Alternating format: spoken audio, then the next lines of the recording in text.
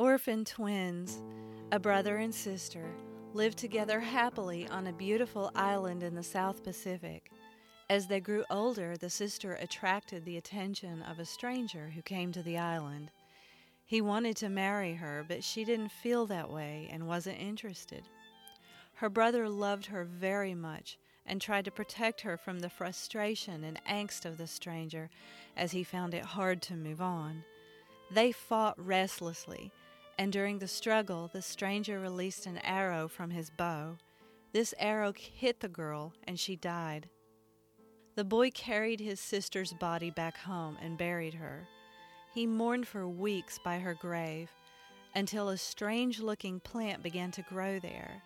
Not paying it much attention, he continued to grieve and to hang his head in sorrow. Eventually, a year passed, and the boy woke one morning to see a rat chewing on the odd little plant's root system that grew above his sister's grave. The rat died shortly after consuming this plant, and so the boy assumed it was poison. He had not been able to overcome his twin sister's death, and out of a sadness he just could not shake, he decided he wanted to die too. Assuming the plant had killed the rat, he began eating it, but instead of dying, he fell into a state of deep relaxation and forgot his troubles and unhappiness. So he came back often to eat the magic root, eventually passing its healing use on to others. This is Natural and Wild with Christine Grayson. I'm a storyteller, a muse, and a lover of nature on every level. This episode's all about intoxicated animals and chemicals and even a little bit of brain function. Altering our minds with substances is not a human-only thing to do. It's been happening in the animal kingdom since the beginning of time. We've lived alongside poisons and hallucinogens and other colorful things for just about forever. Elephants like the marula tree. The marula is a tree indigenous to India, and it produces intoxicating flowers that can sometimes start to ferment out in the wild. Now, granted, they don't really get drunk off this, but they found a more behavior-altering version later on.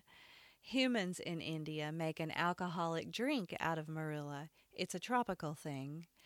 And since the elephants there liked and were used to eating the flowers that the drink was made from, they recognized the scent when it was fermenting in vats in the human-populated areas. So it drew them out of the forest and into town, where they invaded the liquor stash. It wasn't pretty. You have to imagine a giant, drunk elephant with tusks coming at you and ransacking houses and farms.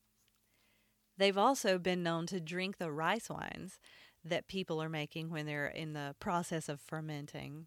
They'll recognize the smell of fermenting beer. Elephants love getting drunk, and it's pretty dangerous.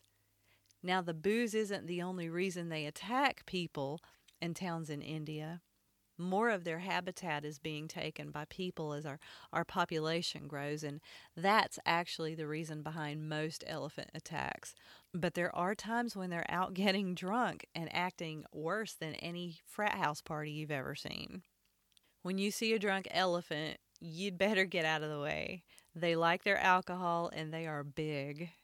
Other animals who like getting wasted on liquor are the varvet monkeys at St. Kitts in the Caribbean.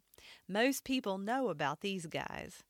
They became pretty popular when somebody did a documentary about it. I forgot who filmed this, but it was really interesting. They started out eating fermented sugar cane, and then they started stealing cocktails from tourists at the beaches. All these creatures seem to know what fermentation smells like, and they enjoy it. Most of them drink moderately, but there are a few who get pretty wasted. You can find them laid out on the beaches and under trees, passed out by the piers with their cocktail cups that they stole. But these are more extreme examples. I don't think these animals would have turned into drunks if it hadn't been for humans taking these substances and fermenting them on a larger and more concentrated scale. We do tend to make natural things way stronger than they are in the wild. But that doesn't mean all animals are innocent either. There's a lichen that grows in the Canadian Rockies. It's a narcotic, and it's pretty rare. And bighorned sheep will go hunting for it. They go to great lengths to find it. It only grows in these obscure, dangerous to get to areas, but they'll go hunt it down just to get a good hit. The Amanita muscaria mushroom, reindeer love it. We call reindeer caribou here in America. The fact that reindeer regularly trip on mushrooms could possibly be one of the inspirations behind the story of why Santa's reindeer fly. Amanita muscaria is that really popular looking red-capped mushroom with the white spots or specks on it that you see in the Mario video games. The reindeer that eat these mushrooms are in Siberia, by the way, where it's cold. And why is Santa's suit red and white? It's so easy for me to go down rabbit holes. I find ridiculous correlations. But animals do seek out recreation. Not all animals are workaholics either. Some are. Ants, a lot of insects, but a lot of mammals, especially in more temperate climates, like to chill out and make things easier on themselves, often. They seem to take vacations once in a while. If you really pay attention, you'll find these animals being curious and playful and doing drugs. Birds fly south for the winter, escaping the harsh environments that demand more work to survive. And they stop along the way. They meet up in groups, get social for a while, like they're at a rest stop or at a bar, and then they head down to their final destinations. I love the way birds correlate to human behavior.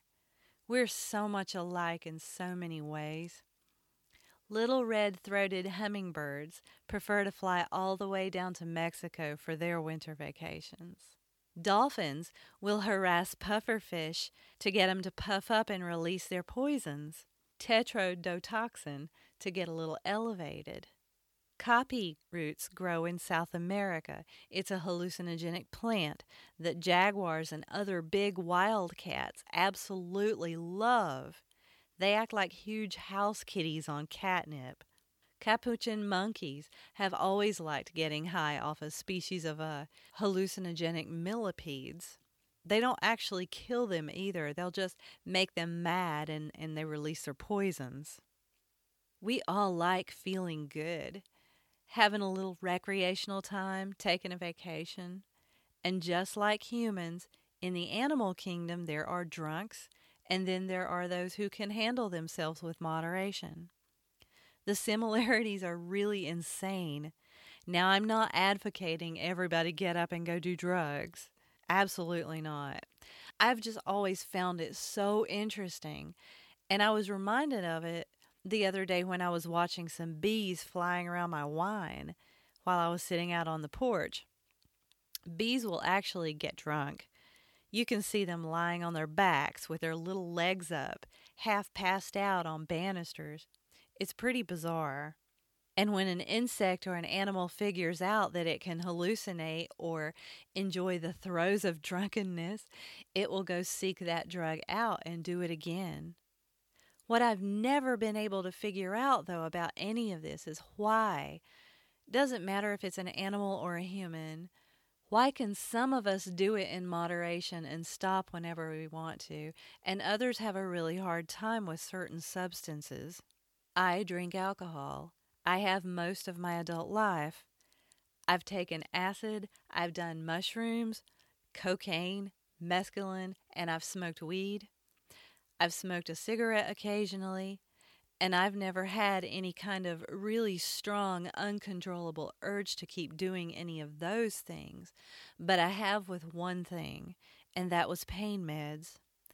I got addicted to pain medication after one of my surgeries, and I got myself off the pain meds alone with nobody around. Actually, out of sheer embarrassment for getting hooked on them in the first place. I wrote about that in one of my books, Daughter of Sonic Anarchy. It's on my website.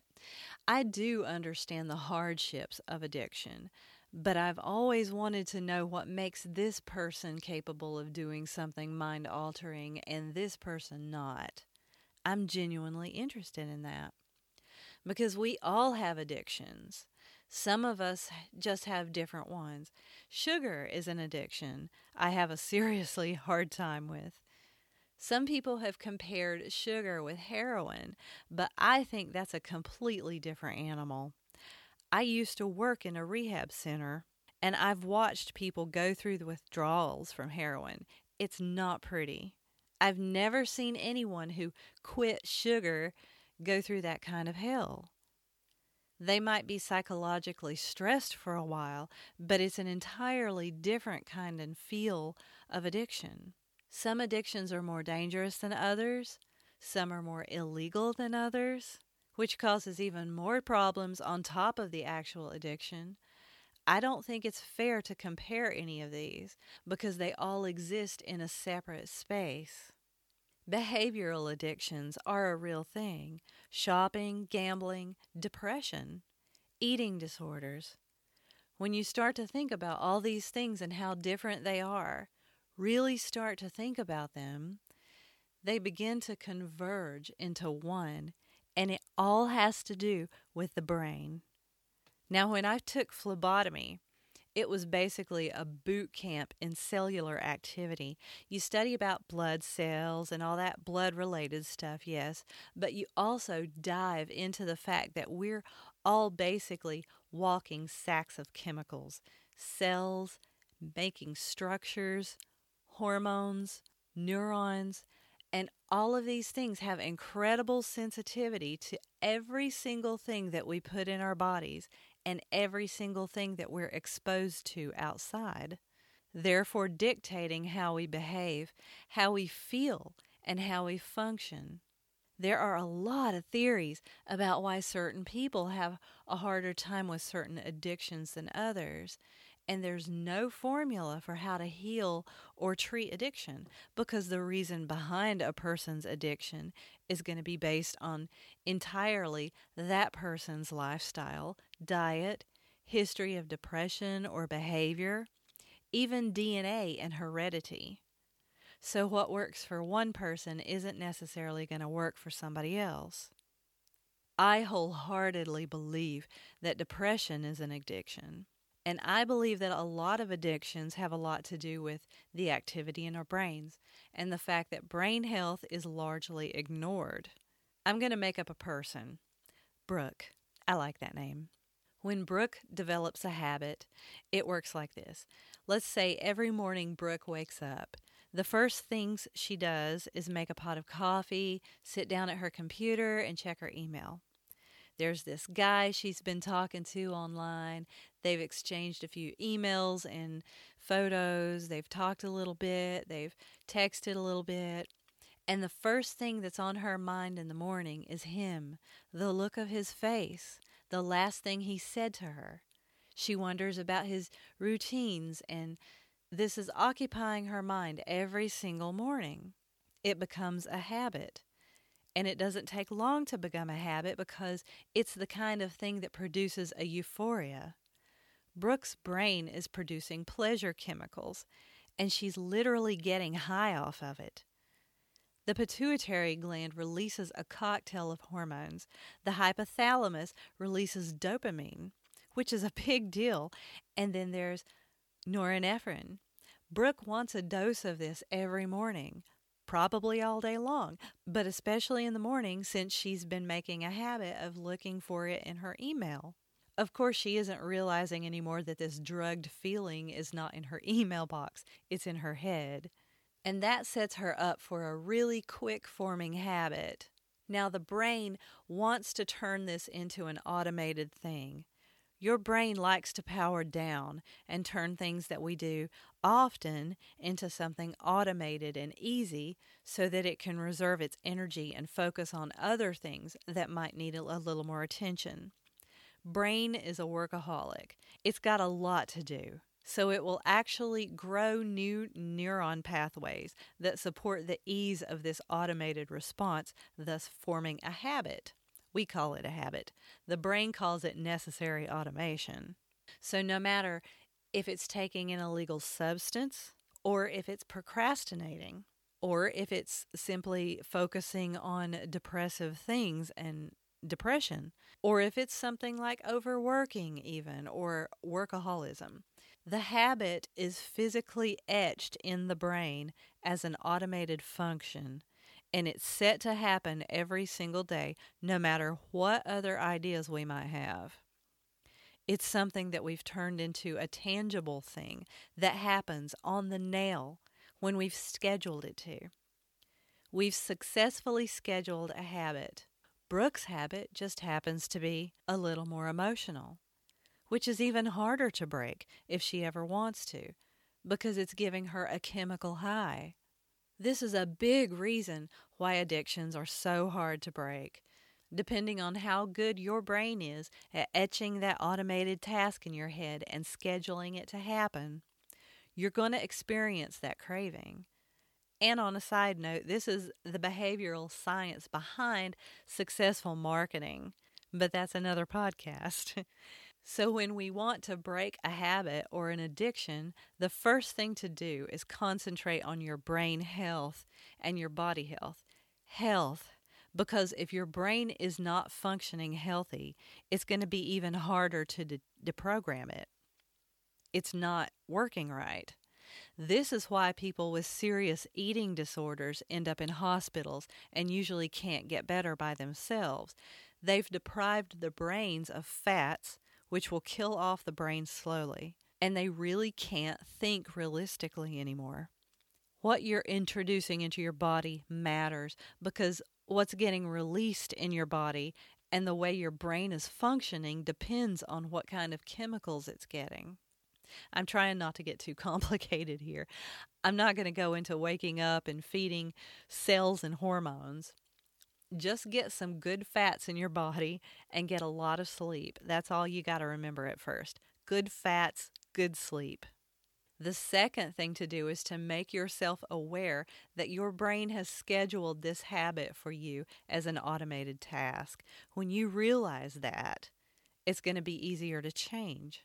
Brooke realizes that she's put her emotions into autopilot and is pretty much playing a slot machine every morning with her email to see what comes up. It's a habit.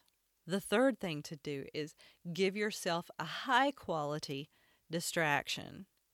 Every time Brooke feels the urge to immediately check her email and see if he's written, she stops, she freezes, acknowledges what's happening, and she's chosen a distraction to switch over to immediately. The desire to check the email is the signal to stop, and the distraction is the switchover. Let's say she's chosen to light candles and turn on some music and do some yoga and let her mind just wrap itself around waking up and going over ideas of what she wants to do that day.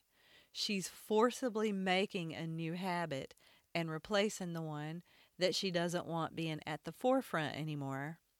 And she'll do this every morning until those neurons in her brain have had time to develop a new path of automation. And this yoga routine becomes her new thing every morning. Doesn't mean she's never going to check her email again hoping he sends her a letter, but it's weakening that desire a little more every day until it's not going to be the only thing that's driving her through the day anymore. The habit won't be gone entirely because it's encoded in Brooke's brain, but now she has more control over it. This can be done with things that are simple cravings, things that are a little more emotion-based and don't have, strong withdrawal symptoms or anything. And it works on animals too.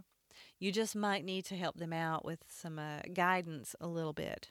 Dog training utilizes distraction. There's a million things that we can get addicted to or become consumed with in our heads. Sometimes we might want to keep those habits if they're not hurting us or anybody else, and we're able to enjoy them in moderation, and we're aware of them. But sometimes there might be something that we want to stop doing. Distraction and forming a high quality habit in place of the one that we want more control over is a very powerful way of doing it.